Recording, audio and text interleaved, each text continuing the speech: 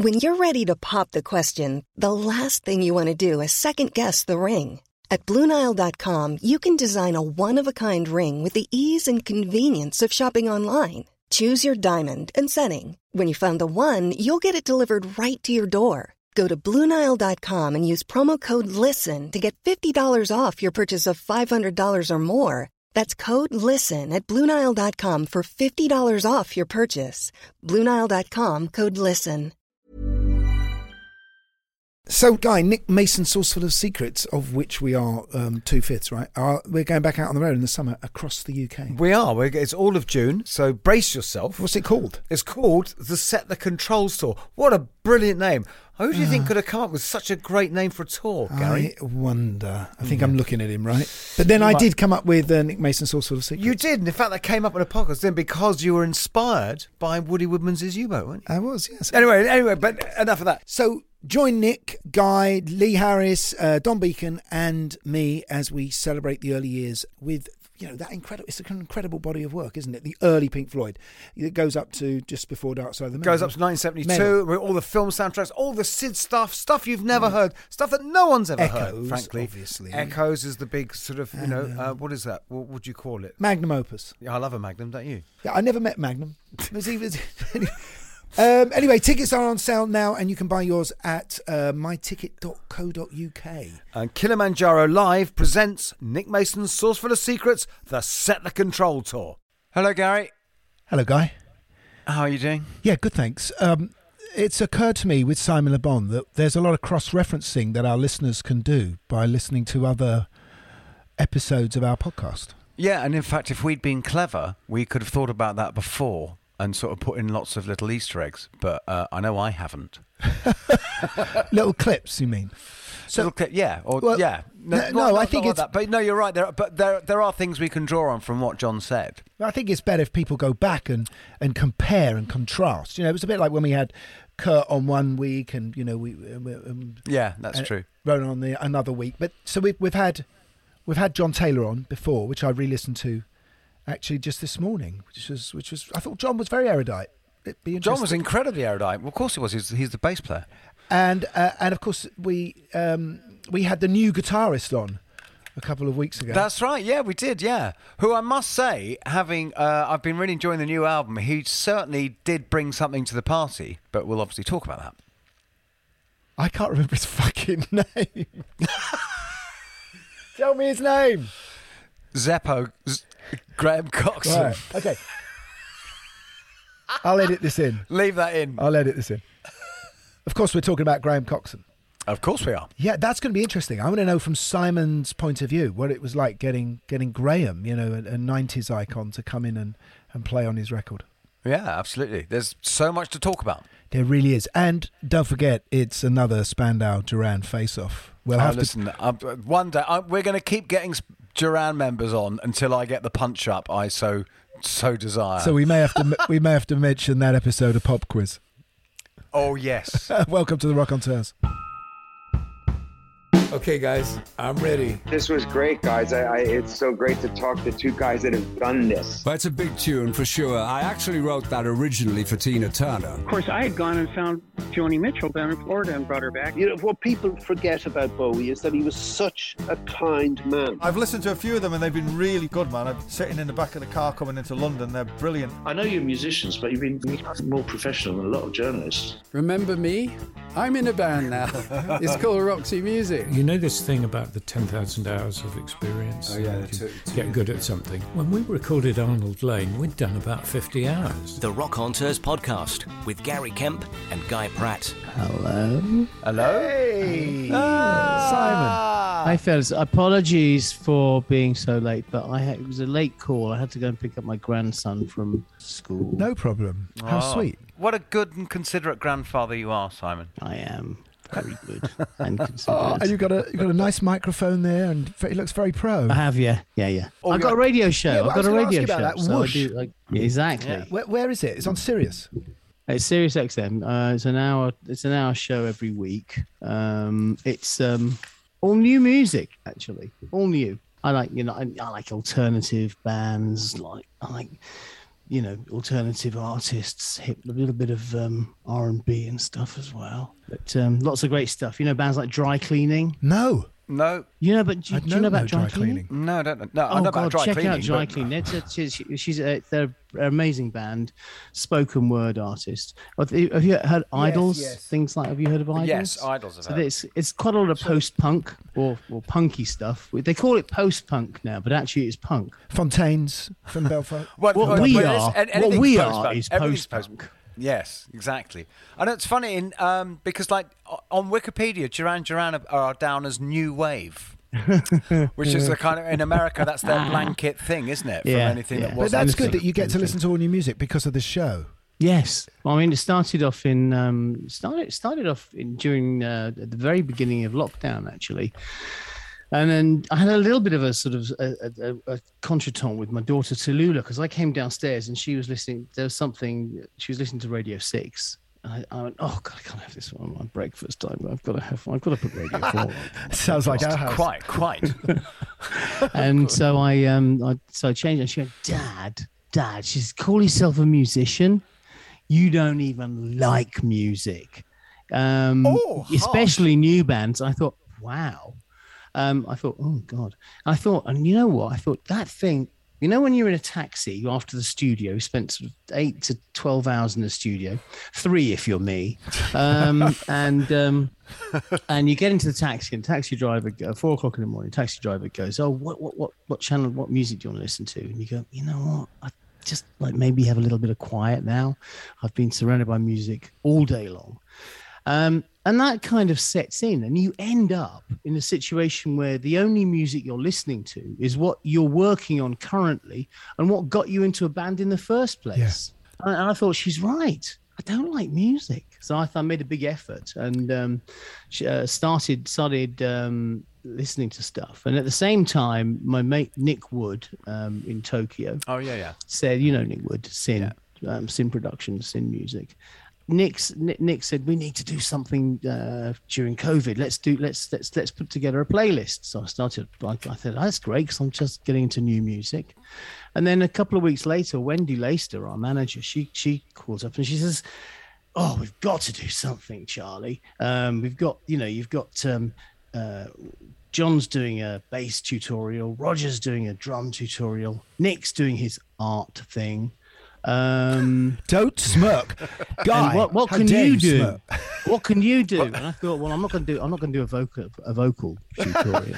I said, I'll put together a radio show. To laugh there, but I just imagine people doing that now, can't you? People so desperate to get on. Mm-hmm. Having said that, Simon, I've heard your vocal warm-up, and it's very, very good. I think that would be very helpful to my people. Vocal warm-up? Do you mean my... I heard your vocal warm-up when we all played together at that wedding. And yes. And you did a really, really good... I remember thinking, because it wasn't Did I have a little set of ear things in? Because I lost my voice completely and utterly in 2003. Oh, that's right. You had to cancel a tour, didn't you? We cancelled the whole tour.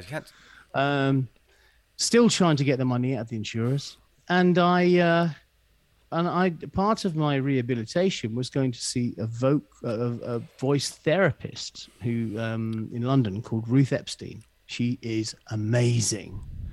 She's this wonderful sort of Eastern European Jewish lady who's and she gave me this warm-up session, and which I put onto my onto all of my devices actually, and I stick the earphones in, and there's me going, what's it, sort of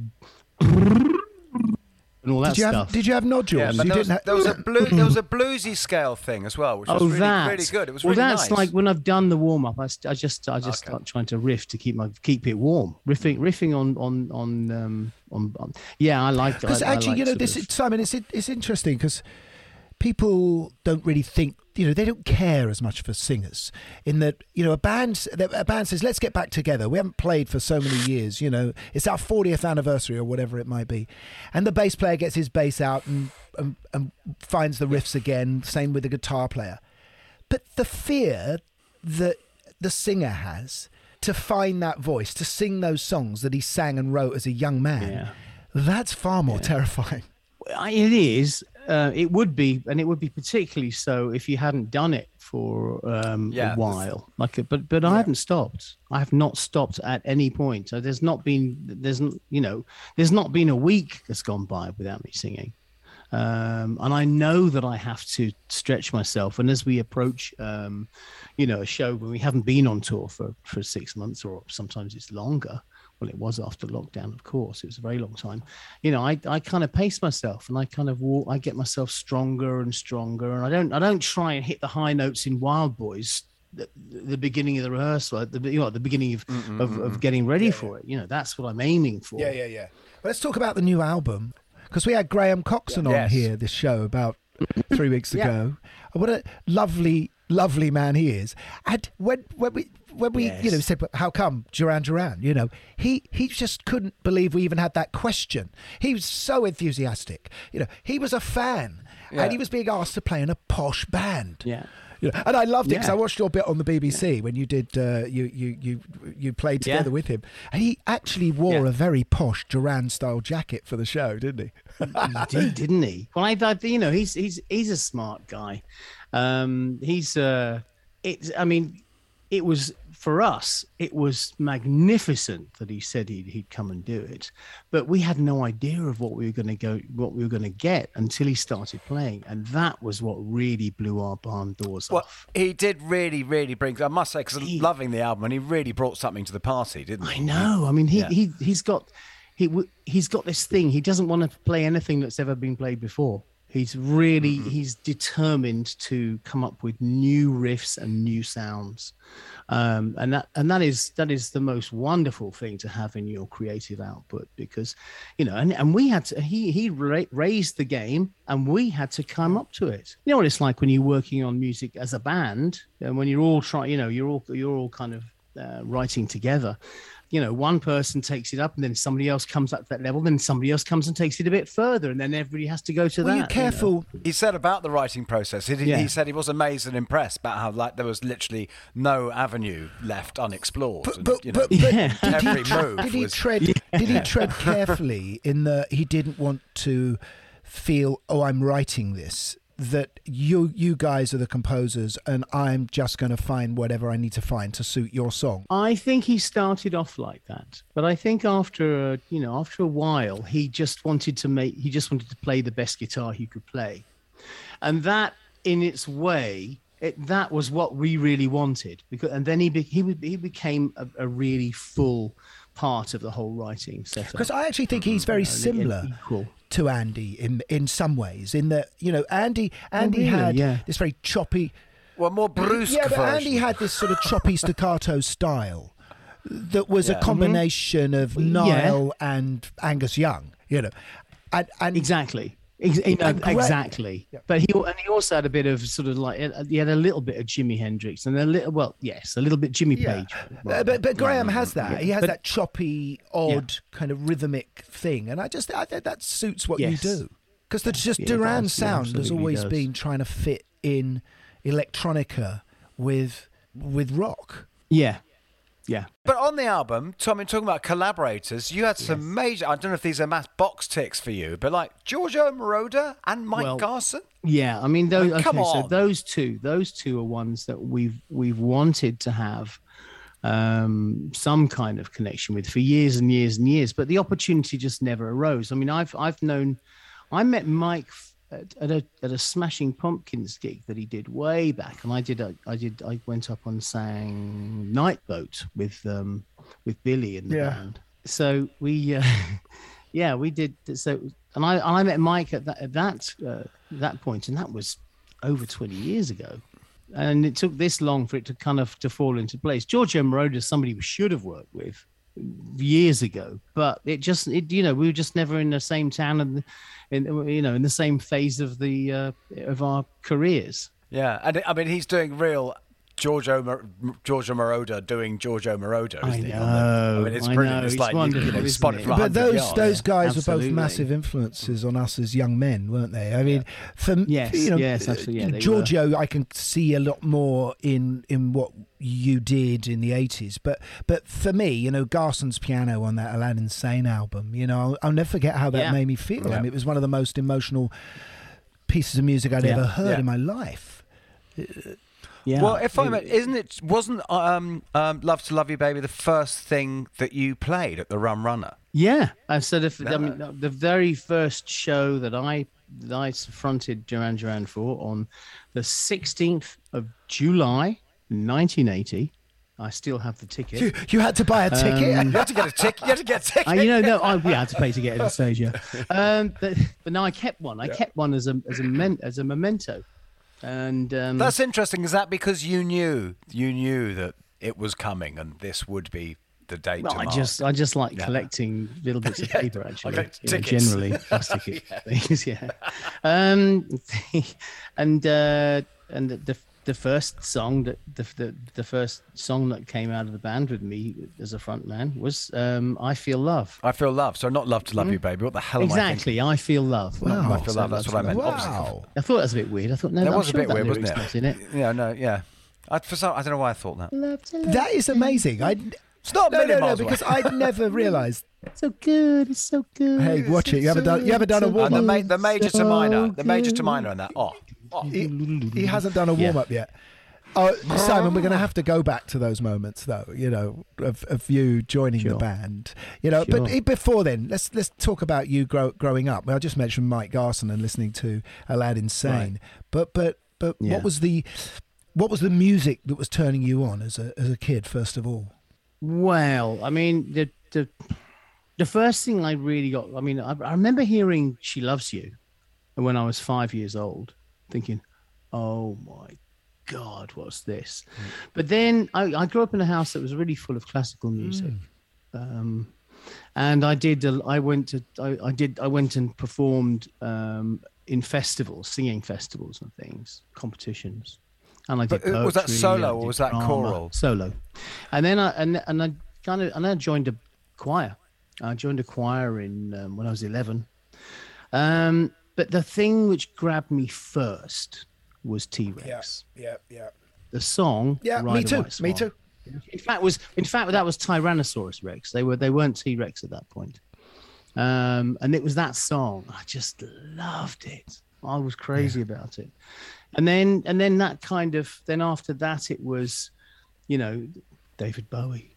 And David Bowie, and my entry album to David Bowie really was Aladdin Sane, which was the great Mike Garson record. So whenever I think of Mike Garson, I think of Diddling Ding. Yeah. And then the opening of the end of time. Yeah.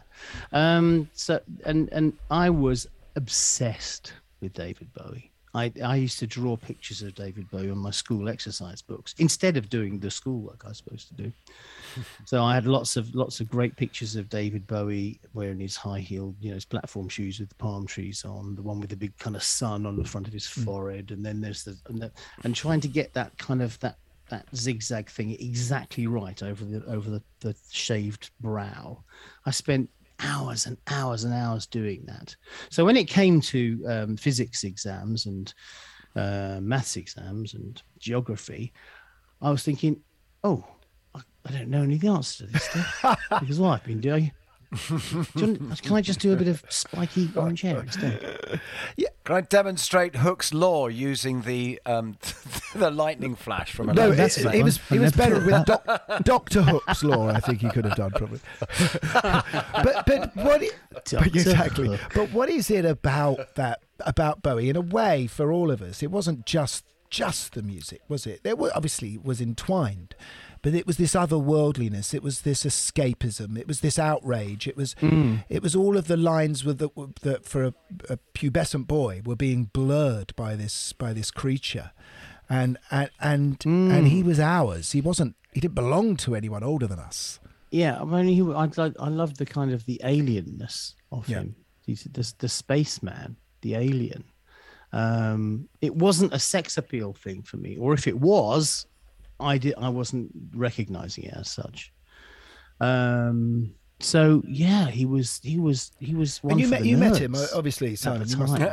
But yes, I met him a lot because we were on tour together. That's right. I remember coming to see that in Toronto. That's when you came to see us in Toronto when we were rehearsing. Right. Yeah. Yes, indeed. In '87. And how was that being on tour with David? It was wonderful, and it was a little bit annoying as well.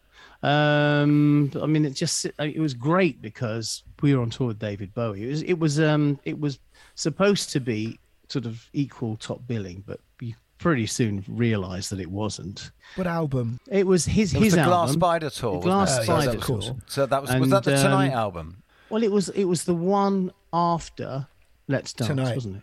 It was No, I 87. think it was one after the one after. One It after was- that. Yeah, which has Never Let Me Down. I People think. are I don't screaming know. at their telephones or radios now. Or whatever. Yeah, exactly. Well, but you see, weirdly though, because that it was a different kind of David Bowie to the one that I was idolising. Well, it's what he calls his Phil Collins period, isn't it? That's very funny. Yeah. Yeah. I mean, but it was still David Bowie. The thing is that his record company had brought up the first 7 rows of every auditorium, and David had a meet and greet while we were on stage. So the first 7 rows of all the auditoriums we played were empty. So we had to get over that, which was not so easy. But we hung out with him quite a bit, and he oh God, I remember once we were went to the Canal Bar in New York, and we sat down for a dinner. And we're sitting there, and David's sitting next to me, and he got really drunk, and he managed to pour his red wine into my pasta. I went, oh, David, and he goes, "What? Do you want to fight? Come on, let's have it out." He got all boxy. I think he was kind of starting to get into the boxing. Oh thing. my God! Come on! And did you? Outside? And did you? No. No, but you know how times change like that. It's like when you're young and you join the Labour Party and it's very exciting and different and exotic, and then when you finally get to meet anyone in the Labour Party, it's the Blair years, and that Let's Dance is kind of Bowie's Blair years. Not the Michael Foot years. Yeah, exactly. but not the Harold Wilson years. But these are the moments when we pinch ourselves, when we're on par with our heroes, and he would have been looking up to you. I never thought he would be. No, I don't think so. I don't think so. I don't know. I was so in awe. I was ridiculous. Did he join you on stage at any point? Did you do? No, we didn't do anything together. Simon, you wanted to be an actor. Did you want to be an actor? You did drama. I did. No, I did. I was determined to be an actor. That was the thing that was going on. I studied drama pretty much from the age of 5 until 18. Music started to distract me, and I ended up sort of wanting to go down the pub with my punk mates and sort of missing drama classes, and I got spotted and I got told off, and I thought, and then I kind of I still carried on, but I got I auditioned for Central School of Drama, and I got rejected after the second round, and I was so shocked by the rejection. I thought I'd breeze it. I did. And that kind of made me think, well, maybe you're not as good as. Do you remember what your audition piece was? Oh God, no, absolutely no. I can't remember. I did so many of those things. And then I decided. And then I went to university. I went to University of Birmingham, and I kept getting shoved out of roles into set design and into wardrobe, and you know what I mean, and into sort of. That wasn't why you were there. Stuff. I thought they don't want me to act. There's me thinking I was sort of like a, Simon Olivia Le Bon. And actually it was, I was kind of going down a different road. And then I met the band, and suddenly I thought acting is all this struggle, all this rejection, just to work, do somebody else's words, just to be somebody else that, has been designed, and you're just serving that. And here's me with my chance to go on stage now with my own. No, you're absolutely right, because acting is interpretive, where what you've done for all of your career is not that at all. And so, Simon, wait, because there's a thing that John said when we had him on, which is that when you turned up, you had this notebook, you had this book of lyrics, which was just the golden thing. He said, that's the mother lode. That's what everyone in a band is looking for, the bloke with the words, It's in this room somewhere, but I'd look at it. I'll never find it anywhere. Oh, is that your accounts behind? No. Maybe you hid it when Yasmin's photographs. Actually. Did it get hidden and lost when the Batman came? Is that what happened? In a scurry, in a moment of papers flying? No, the book is around somewhere. It's in this room. But I mean, honestly, you just want to see the log with all your bus tickets. Look at the fucking mess in here. It's just ridiculous. I can't look at that. My OCD is. That's good. You can't. Don't look at it. Look at your lovely minimal studio with a picture down in the corner and a guitar growing out of your head. I mean, honestly. Simon, before we come on, he always has a go at me about my room. I always have to move a couple of things. It's Mark and Mickey. Oh, wow. That's the picture in the corner. Anyway, but you turned up with this book, and you turned up with, is it true, leopard skin trousers? Yeah, the first time I met the band, the second time, it was a pair of faded, they originally were kind of maroon leopard skin, with black leopard skin spots on. But they'd actually kind of got washed a few times, and they'd faded to pink. The introduction was your girlfriend, wasn't it? Who was working at the Rum Runner, or was it not? Well, it was. Yes, it was a girl. It was a girlfriend who moved up to. We'd kind of broken up. We got together. We broke up. Then she came to Birmingham. We lived together there, and then we broke up. And Fiona Kemp, lovely, lovely, lovely girl. Any relation? No relation. I don't think. No relation. No, I don't think so. No. So she suddenly turned up at the bedsit that I had in Moseley and said, "I've met this band and they're looking for a singer. I think you should audition for them." And I thought I was going to get a sympathy fuck, but it wasn't to be. Instead, you had to settle for joining Duran Duran. I had to settle for joining Duran Duran, yes. And I went along, and it was right. You're right. I met them. We got on. We looked like we could be in the same band because we had the same sort of fashion sense. And I had this big book of lyrics. I mean, with about 30 songs, 30 bits of writing in there, and that's what they really wanted because they had one song that they'd written lyrics to. It was called "Secret Success," and they had some titles like "Girls on Film," and all the rest of it sort of just fell into place. But were these lyrics or poetry? It was some of it was lyrics, songs that I'd been in the band before. I had two, but the first band I was in. Well, actually, the first band, it was called Bollo, as in Gatto. Not Bollo as in bollocks, then. Well, exactly. We never played any shows. We just rehearsed a bit. And the second band was called Dog Days, and we played one show, and it was myself, Pete Johns on bass, Olivia Bizzardi, who worked for Sony Music later on drums. Alan St. Clair, who played with Spear of Destiny, he was on guitar. Carol on keyboards. Carol? No, I do know. I know Carol's surname. It's just gone right out of my head.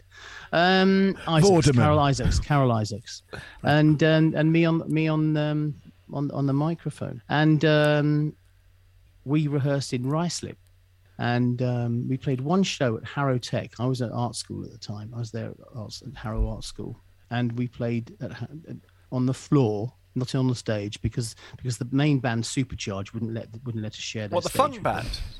The funk band Supercharge. With Lowell Coxhill was the sax player in them, I think. Yeah. I don't know what his name was. The guy went and played for all the punk bands. But anyway, we played our support set. We were supposed to be on for half an hour. We went over our deadline. They pulled the plug. We carried on unamplified. With me, all you could hear was me screaming and the drums going. And then we finally went, right, we're all going down the pub. Half the audience left with us, and as we walked out, we heard the MC go, "Thank you, dog shit." Dog shit have left the building. We had songs like "Permissive Society" featuring dog shit. Only Room for Robots. Oh, fantastic! But had you been going to the Rum Runner? Not at that point. That was before I went to Birmingham. That was when I was about sort of 18. Yeah. Because the Rum Runner was the club. It was the sort of the Bowie Night Blitz club of. Yes, it was. It was also like the Stringfellows and everything, wasn't it? It was. No, it had a much broader remit. Was Liberties. Didn't it? No, that was Liberties. Oh, okay. You're getting, no, it was never like Stringfellows. Oh, okay. Well, I just thought it was more of a mainstream sort of place, which had a cool night. Well, no, it wasn't. It was a real music place. The Rum Runner was. I mean, there was soul and funk night, and there was on Friday nights what was called Bowie Roxy night, and that was the New Romantic night, and that was the night that everybody used to come to. That was the night that you guys came to, Gary. Yeah. It was a Friday night. You came after the Botanical Gardens show. That's right. Which I have to say I thoroughly enjoyed. I thought it was a fantastic show. So, because I didn't really know you guys then, and we'd done Top of the Pops, and we came up with our London entourage and played in Birmingham, and I think we were quite, we knew there was a big scene up there because there was that scene with Carn and Bell, that shot with Carn and Bell. Yes, right, Jane Carn and Patti Bell, which had all their new, wild clothes and stuff. And so we knew that we had to go there first, Birmingham, and there was this other band there, and we ended up going back to, I think it might have been Paul Barrow's flat. I think you stayed at Margaret's house. Really. Margaret was. That sounded so loaded. You stayed at Margaret's house. No, there's a great rumour. Margaret was she was the secretary of the Barrow brothers, and she worked in the office at the Rum Runner. I think the story was that all of you guys went and stayed there that night, and somebody had sex with her. Which I thought was, which I have to say is perfect. If you're thinking about sort of 20-year-olds in the beginnings of the 80s, is perfectly normal. There's a single girl and a bunch of guys. One of them's going to have sex with her. Yeah, but I swear, it's normal, right? I ended up on the floor with who I think, and I'm sure now because we've had conversations about it, was Nick. So you ended up on the floor, somebody was on the sofa, and somebody else was in Margaret. I know. And Nick telling me that you guys had a band, and you were coming from a similar background. Of course, I thought nothing of it then, not realising that we would cross each other's paths for the next 10 years at least, and more. Yeah, absolutely. I mean, we didn't, but I think you guys were sort of, I don't know, you guys were you were a lot more important, and we were determined to be as important as you guys. That's how it felt at the time. So we were determined, and we knew we were going to make it. But I don't think you guys were ever kind of, and in the same way as we would never kind of meet young bands and think, oh, they're going to be big one day. Do you know what I mean? Yeah. You just meet other bands. And but it was a you've scene. got so much on your plate. You've got so much on your plate. You don't see any. There's no rivalry. There's none of that stuff going on. It's sort of, it's just we're all in this, and we're all struggling to keep our heads above the water. Because what was exciting. Sorry, Guy. Oh no, well, yeah, it wasn't that. But no, I was just saying because when you first got together with the lads, you didn't actually have that New Romantic thing to hang your hat on, did you? Did you not really? No, you were finding what it was going to be. Absolutely, and we read the article in the NME, and the word and the phrase "New Romantic" was in that article, and I thought I like that, and I put it into the lyric of Planet Earth. That's right. Like some new romantic looking for the TV sound, and as soon as I did that, it put us into the whole scene. Cool fact, a crocodile can't stick out its tongue. Also, you can get health insurance for a month or just under a year in some states. United Healthcare short-term insurance plans, underwritten by Golden Rule Insurance Company, offer flexible, budget-friendly coverage for you. Learn more at UH1.com. Quality sleep is essential. That's why the Sleep Number Smart Bed is designed for your ever-evolving sleep needs. Need a bed that's firmer or softer on either side? Helps you sleep at a comfortable temperature? Sleep Number Smart Beds let you individualize your comfort, so you sleep better together. J.D. Power ranks Sleep Number number 1 in customer satisfaction with mattresses purchased in-store. And now, save 50% on the Sleep Number Limited Edition Smart Bed for a limited time. For J.D. Power 2023 award information, visit jdpower.com/awards. Only at a Sleep Number store or sleepnumber.com. the TV sound, how prophetic was that? Because you didn't know what was coming around the corner, because the great medium for all of us, which took us all by surprise, because not one of us at that point thought we had to make videos in our career. Really. Absolutely.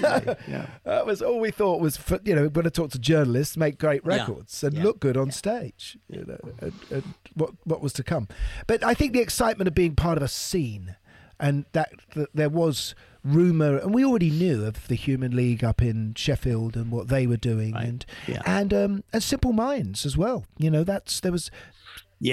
Absolutely. Oh yeah, well, I often wonder, because there's so many bands who then became part of the same sort of school, but at the time they weren't, because Simple Minds came out of they started as a punk band, didn't they? Yeah, well, I think if you go back to the very early, sort of 1980 and 81. 1980, really. I just think of what was on the dance floor, what music was being played on Bowie Roxy night, Friday night at the Rum Runner, and it was Bowie, it was Roxy, it was Kraftwerk, perhaps. Well, no. Mick Ronson, right? Only after dark. The Passenger. Iggy Pop, and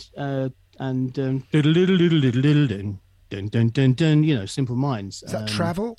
Is that the one from Empire and Dance? No, it's it's called Changeling. Changeling, yeah. And then we had then you started to get the sort of the stuff, the new romantic stuff that came from London, like Visage was getting played, You Guys, and Ronnie. Do you remember Ronnie, the beautiful, tall French model? She did a cover of If You Want Me to Stay, didn't she? That's right. If you want me to stay, I'd be around someday. Because there was this kind of very, very French, right? Very, very good French. But he's right, and I think what turned us onto that kind of feel was Cabaret had come out, the movie Cabaret. I was really reminded of this recently because I went to see the play that's on in London.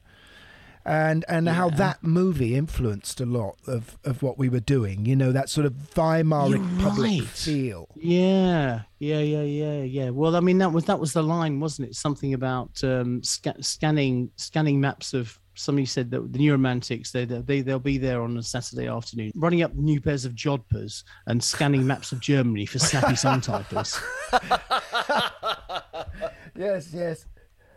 When you signed your record deal, EMI, I mean, that was a big one, and you landed that. John told us you landed that with only 7 songs in your armoury. Well, 7 songs ready to record, but there was also the whole album, the whole Rio album that we were playing. We were playing songs that would become. Oh, you already Rio, had those songs. And but we didn't have difficult second album syndrome. We had difficult third album syndrome.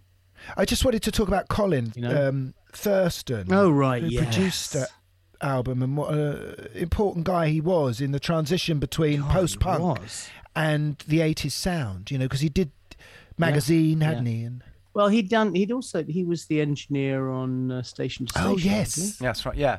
He'd done Bowie, That's what we were impressed by, and he really was such an important part of our sound. The things he did, like gated snare drum, and then playing back the snare drum through a microphone and recording what happens to the snare when you play the actual track back through the. It sounds weird, doesn't it? Yeah. Do you know what I mean?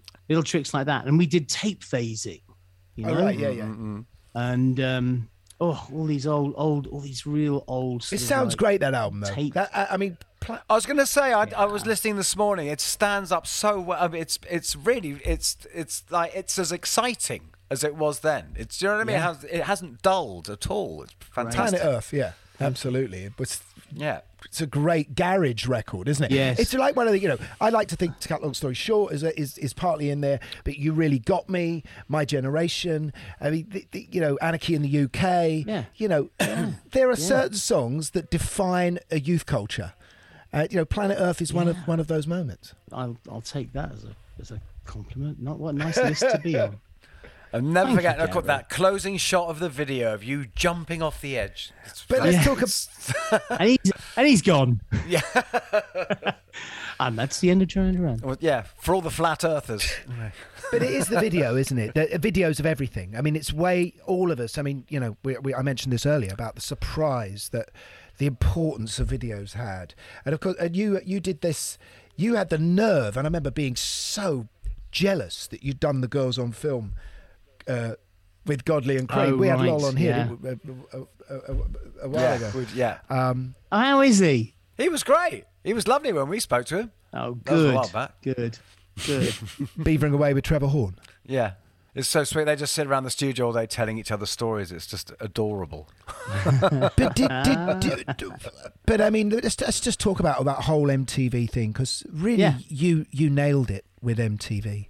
Right. And thank you. And I think all of us, you know, that was the train that we all had to get on to do well in the States. And what's funny is that MTV comes along in America and decides to focus its attention on the UK. Yeah, I think there was this kind of wave of new music also coming out of the UK at the time. And America just wasn't really doing anything that was anywhere near as free and experimental. I mean, they had Our Daughter's Wedding, and that was about it.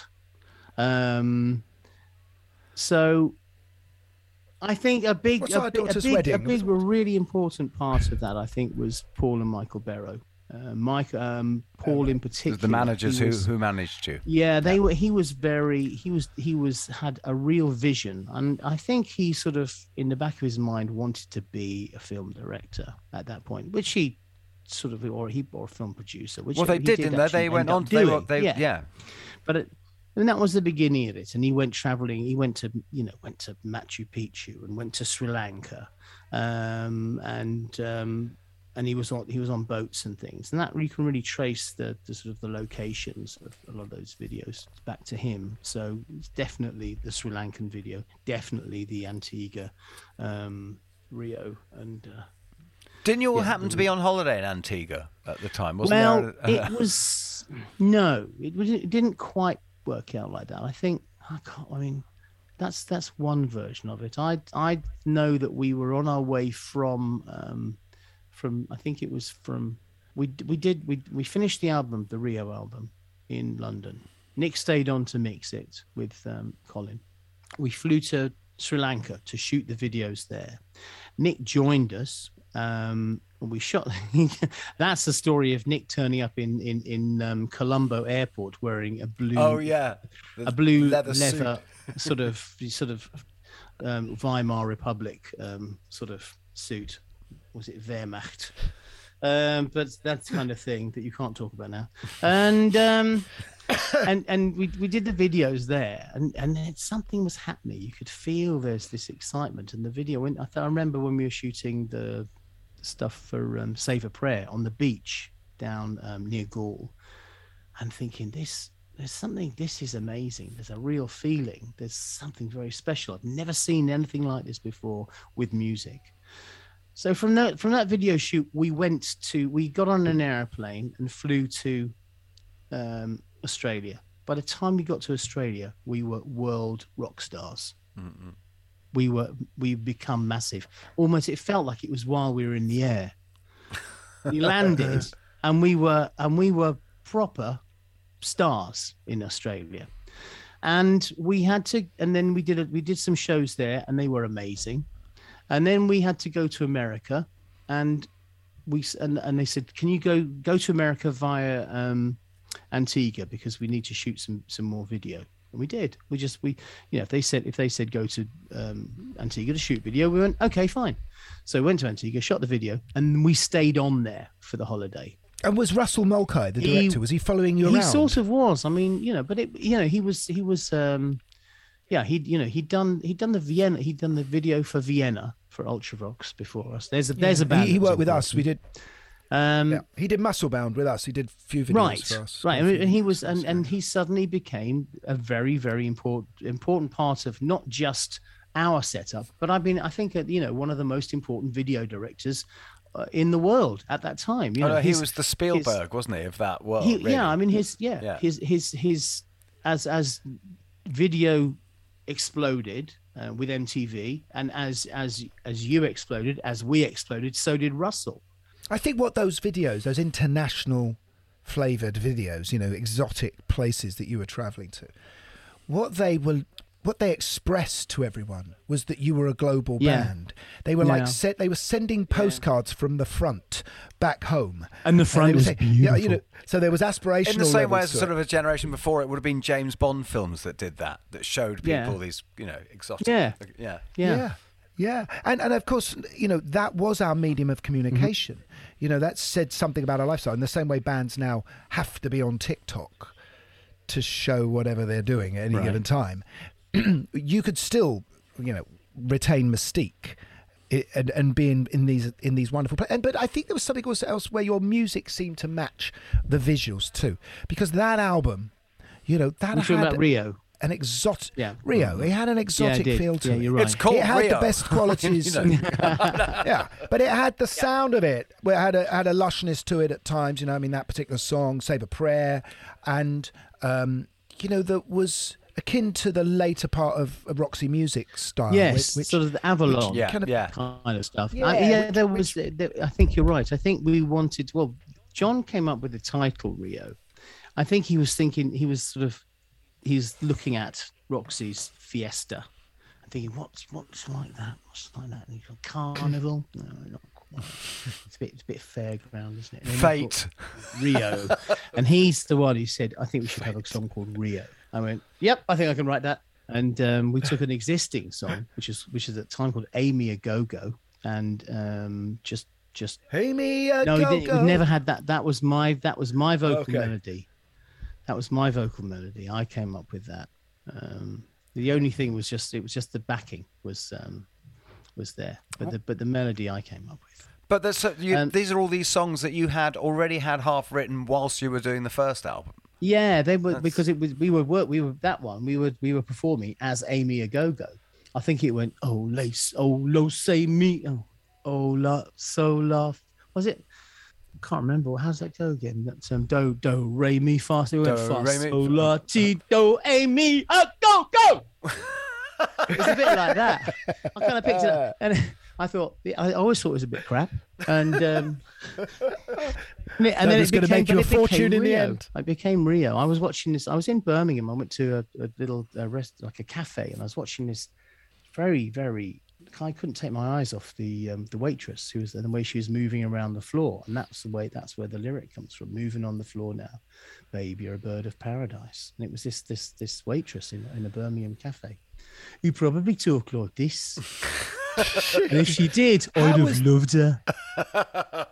How was the writing process, Simon? How was the writing process in the band? How does it ever develop? Because you've never sort of said, "Oh, this is written by Nick," or this is written by really you. Is. I mean, we. How is it? How is the process? There's a absolute an equality in the band. There's no band leader in Duran Duran. I mean, Nick wants he wants to look after. Nick and John like to look after the art side of things.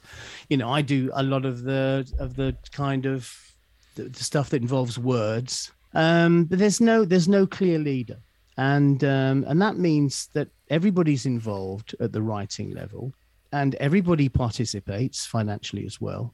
And so we go in the room, and one of the sort of the rules, which is that you don't go in with any preconceived ideas. You go with a really empty head, which can mean that things take time to get going. But when they do get going, you're really open to the inspiration, and you get really, I think you get very inspired writing that way. Yeah, but what if someone does have a preconceived idea? Well, you've just got to slip it in quietly. Yeah. Oh, look what I've just thought of. Bishop said to the choir boy. Oh no, I wanted to, because this choir boy thing, by the way, you mentioned, because I saw an old documentary of you, where you go back and you went and saw your old choir master.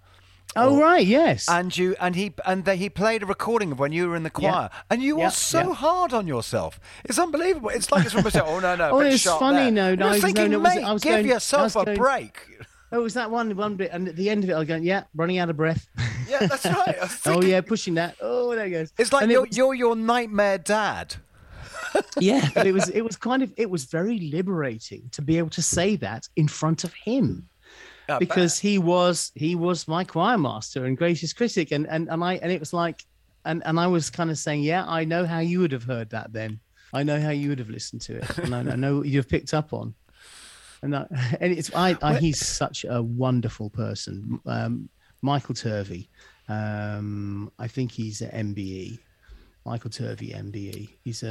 He's done so much for not just teaching kids how to sing, but so much for the church, so much for the community. He's an absolutely wonderful man. Rio's so massive, and you're enormous. You're the new Beatles in America. You know, you're just, I mean, everything has come your way.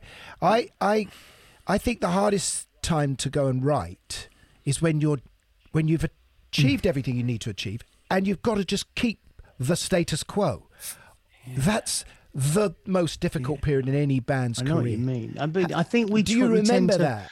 What we do is we close off all of that other stuff. We close off to the so-called success. We close off to all kind of ideas of celebrity and fame and what all that means, and we just go back to music and lyrics. But you did have quite a hard time on the next one, didn't you? That was Seven and the Ragged Tiger, wasn't it? But I mean, the thing about us is that music comes to us very easily. You know, music, harmonic structures and melody, which is kind of my bit of it, that comes very easy. Words always take longer. And since Seven and the Ragged Tiger, that has always been the case, right up until the last album. But this one, we had the indulgence of lockdown, of a year of pandemic, for me to get my ducks in a row and actually get some decent words written down.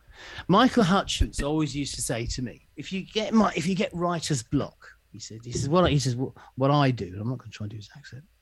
He said, what I do is I just write anything that comes into my head, any old rubbish, any old crap. And if you carry on long enough, it starts to get good.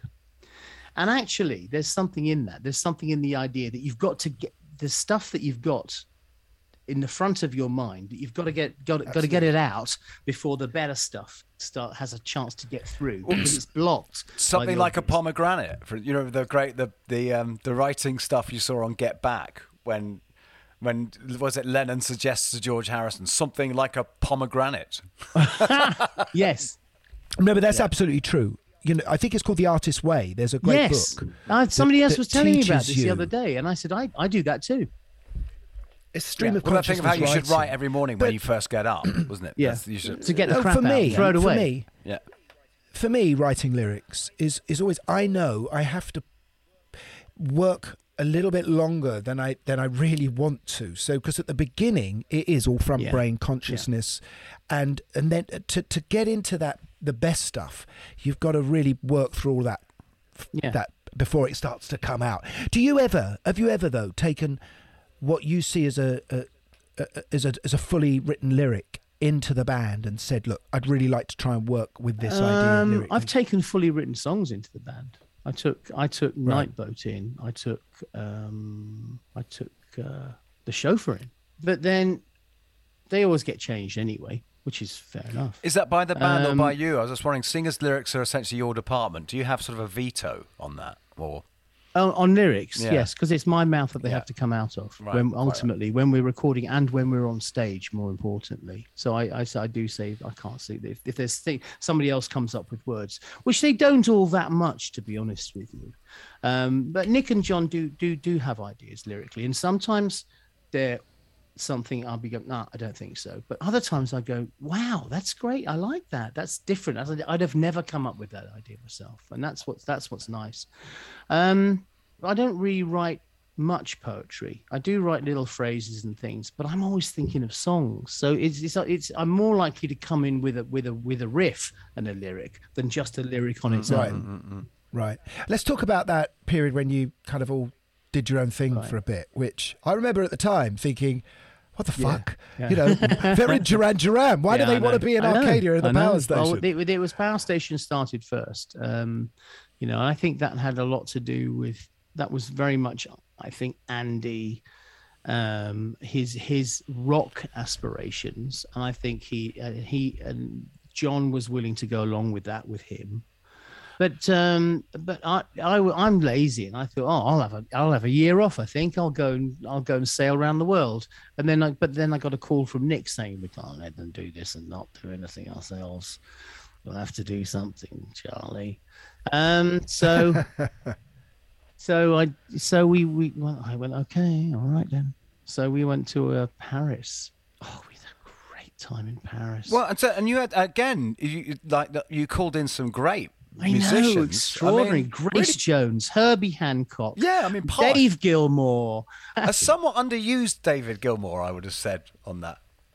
What do you mean on that record? Yeah. Oh, we only had him for a short while, and everything he played we used. Oh, okay. We didn't have him for the whole album. Like I said, we had some songs. He's on for like one or two songs, but even then, yeah.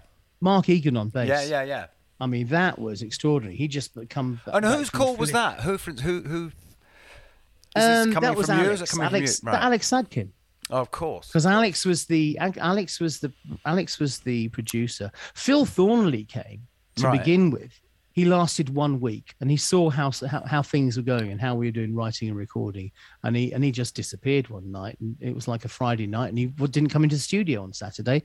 And then he left a note for Alex saying, "I can see where this is going. It's not my cup of tea. I'm off." Or the light words. I don't blame him actually, because it was a long process, that one. But I also love that. I love the Power Station album as well. I really enjoy listening to that.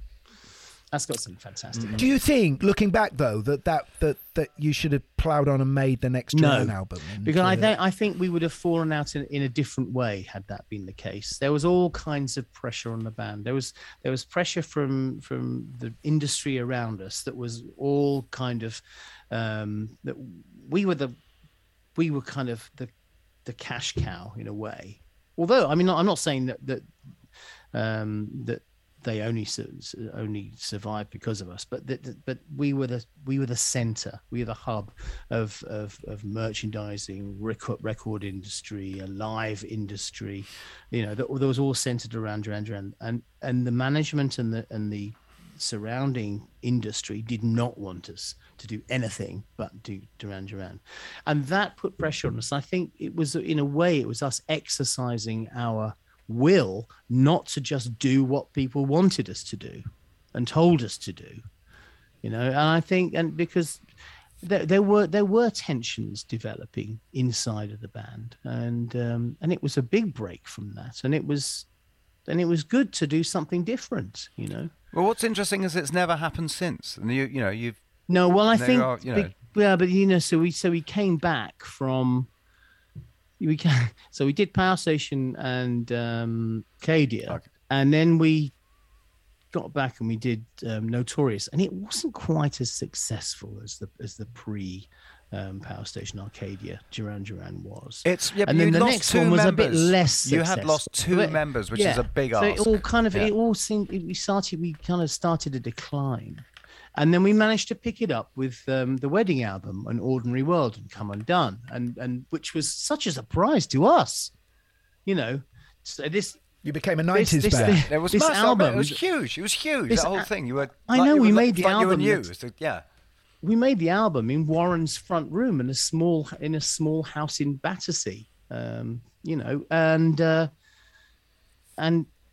it was extraordinary. I mean, we've got to talk about Warren a little bit, I think. And Andy, everybody knows about Andy, but Warren he is an extraordinary talent, an extraordinary creative talent. He's almost too talented. I mean, I remember sort of what started off with great ideas towards the end of our time with Warren ended up with me coming to studio after bunking off for most of the week, and Warren going, "Oh, Charlie, we've done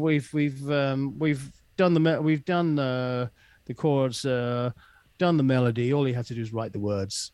And that really got to me. That did. because that's the hard bit. You mean I can't do the fun bit? Yeah, exactly. You've had all the fun, yeah. But also he is, he's an extraordinary artist. He really is amazing. Are you still in touch? Yeah. Interestingly, I don't know if you know, but we've been nominated for the Rock and Roll Hall of Fame. I did. We do know, and that's congratulations. Which is quite big news. Now I know that we probably stand a cat's chance in hell of actually getting inducted, but if we did get chosen to be inducted, it would mean going on stage with Warren and Andy. Of course, which is interesting. Yeah, and you'd probably have to do Ordinary World with Warren and do something else with Andy. Maybe, but it's a fascinating situation, and I'm kind of hope. Well, of course, I hope we do get the induction. But your relationship with Andy, how is? I've always had a good relationship with Andy. Always, I've never. Because I went to see that Get Back Together. I went to see that Get Back Together show in 2001, 2002. Yeah, when you had that brilliant introduction, which actually I think we probably semi-ripped off when we got back together, but where you all came out on stage one by one and stood at the front, just staring at the audience, all 5 members. And I remember coming, and I was filled with that strange mix of euphoria for what was going on and huge envy, So, but it became the driving force to get me to try and get my band back together again. I love the fact that the bass. I saw it was Town and the Forum, wasn't it, when you played there? Yes. Yeah, I came to that. Absolutely. It was fantastic, and the bass was so fantastically loud. I just remember thinking, I know. "Good lad, well, good we lad, are John. we're a Off very you go, bass-driven mate." band, aren't we? Yeah. I mean, I always say that it's the bass which gives me melody lines. The bass has so many harmonics. I hear so many notes when the bass is playing, and that's really what is the first thing that inspires me to come up with melodies, to find that what I call the golden path. Ah, interesting. Funny enough, because John just recently got a Lifetime Achievement Award from Bass Magazine, and I was asked to say a few words about him, which I was very, very pleased to do. Oh, nice. Yeah. No, us singers, we don't read Bass absolutely. Magazine, Of course you don't. That's why I'm telling you, because for our listeners, because no one reads. How was it? How did it feel for you, though, to get that 5 original members back together? Was that hard work to make that happen? Was that a think everybody sort of wanted situation it to happen at that time? At the time, me and Nick and John were the kind of drivers of getting it happening. And it was getting Roger and Andy on board was what we saw as being the tricky part. But I think that they were at a stage in their lives where it made complete sense to do it, and it was they needed it to, me and John and Nick kept Duran Duran in our lives, or kept being in Duran Duran for a long time, and they kind of stopped in the mid 80s. So 15 years we kind of got used to it, but they hadn't had it. And I think if I was him, I'd have wanted it very much too. Because at one point it was just you and Nick, wasn't it? It went down to me and Nick in 97. Yeah. Duran. Yeah, exactly. But we hung on. There's never not been a Duran Duran since 1980. Do you feel? Obviously, a lot of your audience and a lot of our audience and various pop bands, to use that term, of that period, were female dominated audience. The audience was female dominated. Yeah. Now the artists are female. And but the front people. That's right. That's right. But there is that feeling in music that female fans can be more fickle and pop fans especially, and can move from you to another band, or is there that sense? I suppose there's 2 questions here. One, is there the sense that these guys have always been there to support you and are still there? Has your audience grown at all? But also, how did you feel? Was there ever that moment thinking, I just want to be taken seriously as a musical band and not just as pretty kids? I think as a band, we used to come out of a show go, oh, most guys yet, All right. And then that changed, and then sort of so now we go on, and it's like most girls yet now, because where it used to be girls that followed us, it's sort of over the years you find the guys have come out of their from under the shadow of the girls, and they're the ones who sort of follow us now. I actually there's a quote I remember of Nick's from like back in the mid-'80s, and it was someone levelling the accusation of being a teeny bop band. And Nick said something brilliant. He just said, "Little girls are cool. Little girls discovered the Beatles." Yeah, yeah. The men don't know, but the little girls understand. Because I think that's what the balance in the band has always been why it's been so successful, is because you've got the, you know, I love Nick, you know, he's a great friend of mine, but the absolute artiness of Nick, and what he brings to the party, people from Japan that you've never heard of, you know, and then you, John, you know, John has always been. Hang on, I brought Chai to the new album. That was me. Well, we were talking about that earlier, Guy and I. About how about your collabs on this album. How all new artists have sort of these mad names. Collabs that I had, it's like that. No one has normal names anymore. They're not called. No. And it goes featuring featuring John. You know, it's. Oh yeah. You know, Tool Valor. Tool Valor. I mean, she's amazing. Well, she's a big star. Ivorian Doll. Ivorian Doll is. She. Her and Chai are two artists that I'd come across in my work for the radio show, actually, and they are incredible. I mean, Chai, the energy that they brought to that song that saved it from going in the bin. Kind of likewise, Ivorian Doll, actually. You know, Hammerhead was heading into the bin, I think, before she got on it. So how does it work? Do you make the call and they come in and then you say, what tracks do you like? Or we've got this one in mind? Or? Well, they were all a bit different, really. The one with More Joy. Well, More Joy and Hammerhead, we approached the artists, both Chai and Ivorian Doll, with that song and said, we'd like you to do something on this song. Whereas Tool Valor, that was a completely different situation, because it was that somebody sent a list of artists who Duran Duran ought to collaborate with to the management, and management sent it to us, and there's a great long list, and it was a bit stupid actually, because it had things like Justin Bieber and what's her name, Taylor Swift at the top. We thought, yeah, sure. Adele, yeah, right. And can you get Brad Pitt in the video? And exactly, you know, yeah.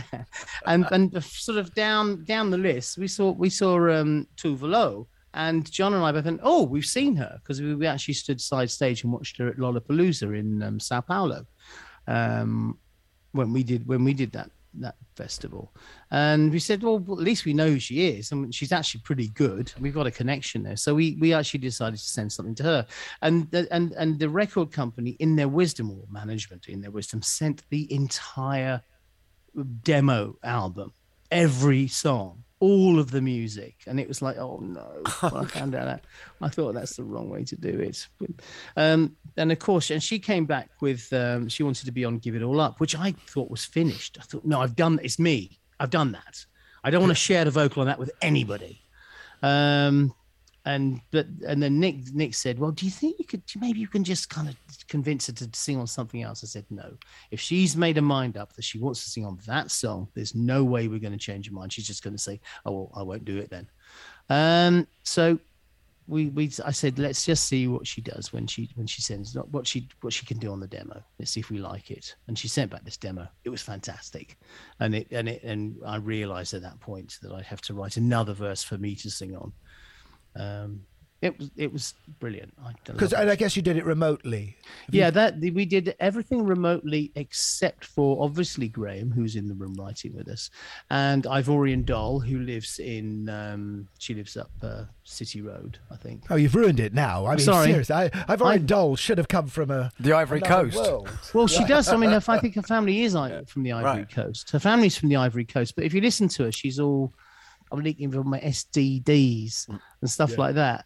She's very funny. Her lyrics are very funny, and she's very London, and that's what I wanted. I wanted that kind of, you know, what they call multicultural London. Mm-hmm. But really, it's like modern London rap. And I wanted that on the record. I wanted that sound, and I thought it would really benefit that song in particular. Sorry, Guy. No, you go. I was just going to say, everyone seems to be very into doing featured artists now. Is it a thing that keeps you in feeling contemporaneous? Not particularly. Contemporaneous because we've got collaborations on the record with younger artists. But interestingly, this is a feature of music generally. If you look at the top 20, all the records are this featuring this, featuring. Yeah, and it spreads to social media. Well, I think that's the kind of, it's trying to double the power of your social media and your pull, really, your appeal. And that's the way that the industry thinks about it. But of course, we think about what's going to make a song sound good. And okay, all right, we're going to do collaboration. But then as soon as you find the right one, and if you put enough time in, and you just don't go for somebody because they've got a big name or they've got the right name, and actually help them do it as well, which we did with all of them, then you end up with something that you're invested in, and you think, wow, that is great. It's better than we could have done on our own. And what you haven't done is go down that sort of route of being pushed out to Sweden to meet Max Martin and get him to write the album for you. Right, yes. You're still a writing force. I mean, that's not going to happen with us, but we love the writing stage. That's the most, in a way, it's the purest, but also the most satisfying part of the job. When you come up with that melody or that phrase, that lyric that really does it perfectly, you think, oh God, I love that feeling. I mean, when you listen back to the demo and the hairs come up on the back of your neck, it's an incredible feeling, and only music does it. Only music can inspire this sort of passion in me, for sure. I love it. I've always loved it, and I feel so lucky to still have it this far in.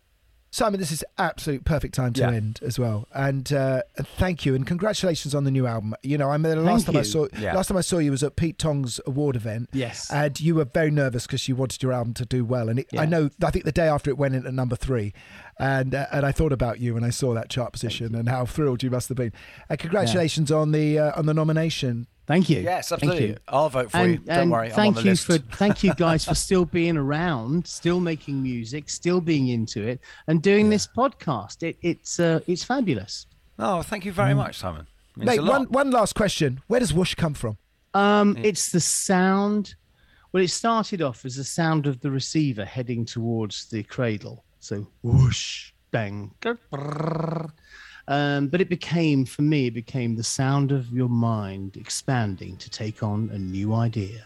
Because I've got lovely texts from you on my phone. Yes, you always put whoosh at the end. It's my sign off. It's my tag. Alrighty. Thanks for chatting. Lovely to talk to you guys. Yeah. Well, that's a lovely way to wrap it up. That is indeed a lovely way to wrap it up. And what a lovely chat that was. And what nice things he said at the end. Yeah, he's such a generous man, isn't he now? Yeah. Very, very mature. It was so nice having his version of events, walking into that room with his book of lyrics, and if you, as I said earlier, if you look back, you can listen to John telling you his side of the story on one of our earlier podcasts. Yeah. And of course, I forgot to mention we had Lol Creme on, who, Of course. Lol Cream? Lol Cream. Why do I say creme? I'm obviously. Yeah, it sounds like it should be creme when it's on its own, but then Godly and creme doesn't work, does it? What about Pratt and Kev? Does that work? Pratt and few things work, I say. Of course we work. Of course it works. Yes. It works brilliantly, and long may it continue. Well, indeed. Oh my God, that was the most radio presenter-y thing you've ever said. I really felt like just the way you said it. It's brilliant. Yeah, it must be I've got my 80s head on. This is my Peter Powell head. You could be Simon Bates. I'm good, thanks. Right. So, until next week. All right, pop pickers. It's good night from me. And it's good night from all of us.